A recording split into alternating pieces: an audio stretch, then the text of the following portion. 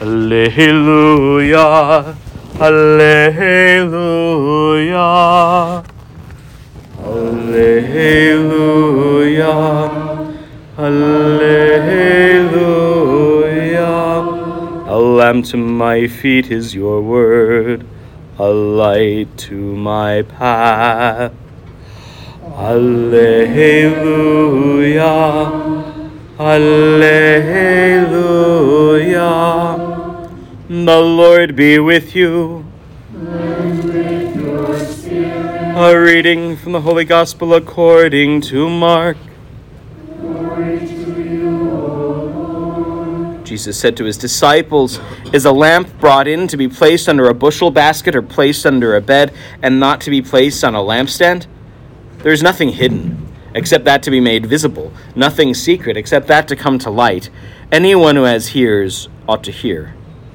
He also told them, "Take care what you hear. The measure with which you measure will be measured out to you, still more to be given you. To the one who has, the more will be given, but from the one who has not, even what little he has, that will be taken away." The Gospel of the Lord. Praise to you, Lord Jesus Christ. Have seats. So, first of all, I apologize both for being slightly late, but more because I'm froggy. And I know that's making this slightly less beautiful than we'd like to be. My voice started to go 2 days ago, and so I cleared my schedule, but I kept this because it was so important to me. Today's a big day for us. The church is generous in allowing priests to sort of play with feast days when it's good for the people, and I'd say you're all enough people for us to play with. But as today we keep Thomas Aquinas, our patron saint, the church remembers Timothy and Titus. And it's worth just pointing to them for a moment, because Timothy especially and Thomas have something important in common. Who knows anything about Timothy and Titus? Who were they? They had a common friend, and he wrote them both letters. Anybody? St. Paul. So Timothy and Titus were both friends and disciples of St. Paul. And at times in their life, they were very jealous of each other and the relationship that each had with St. Paul. You ever been jealous with somebody because somebody else was their friend and you wanted to be friends with them? I still get that, right? And so they had to kind of work this out. But the real sticking point with Timothy was that he was young. He was probably about the age of our sophomores when Paul first met him. And he was seemingly the youngest bishop in the early church.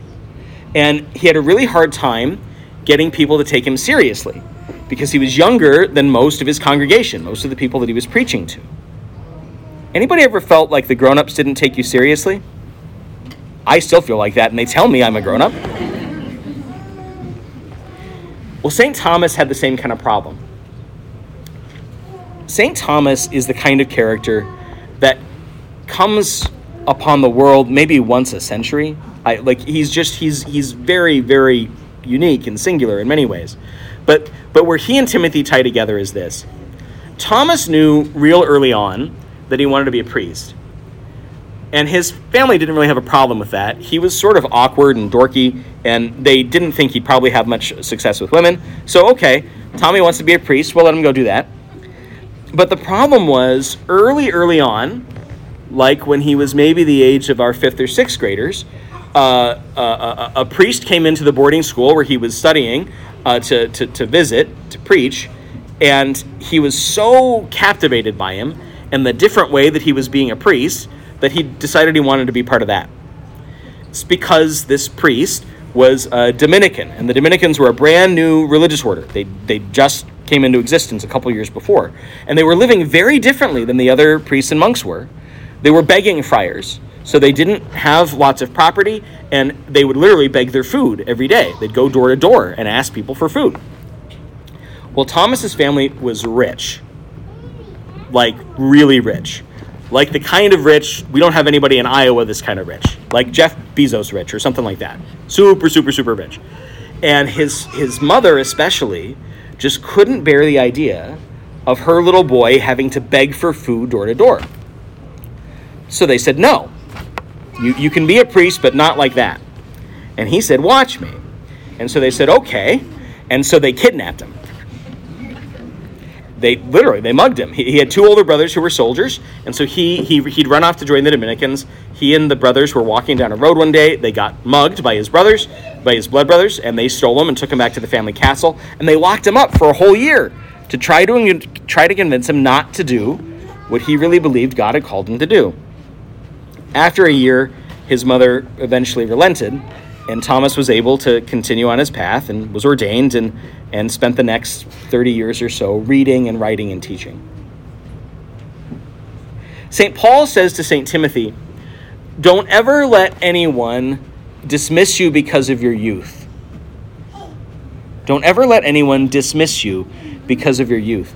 Years later, when Thomas was older, not a kid, but still young in his 20s, the youngest professor at the University of Paris, St. Albert, would say the same thing.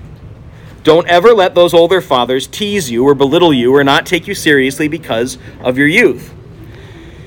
It's natural that we give respect to people that are older than us, and we should, right?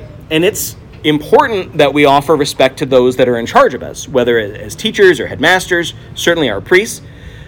But that's different than not taking someone seriously because they're not in charge of us, or not taking someone's ideas seriously because we think we know more than them.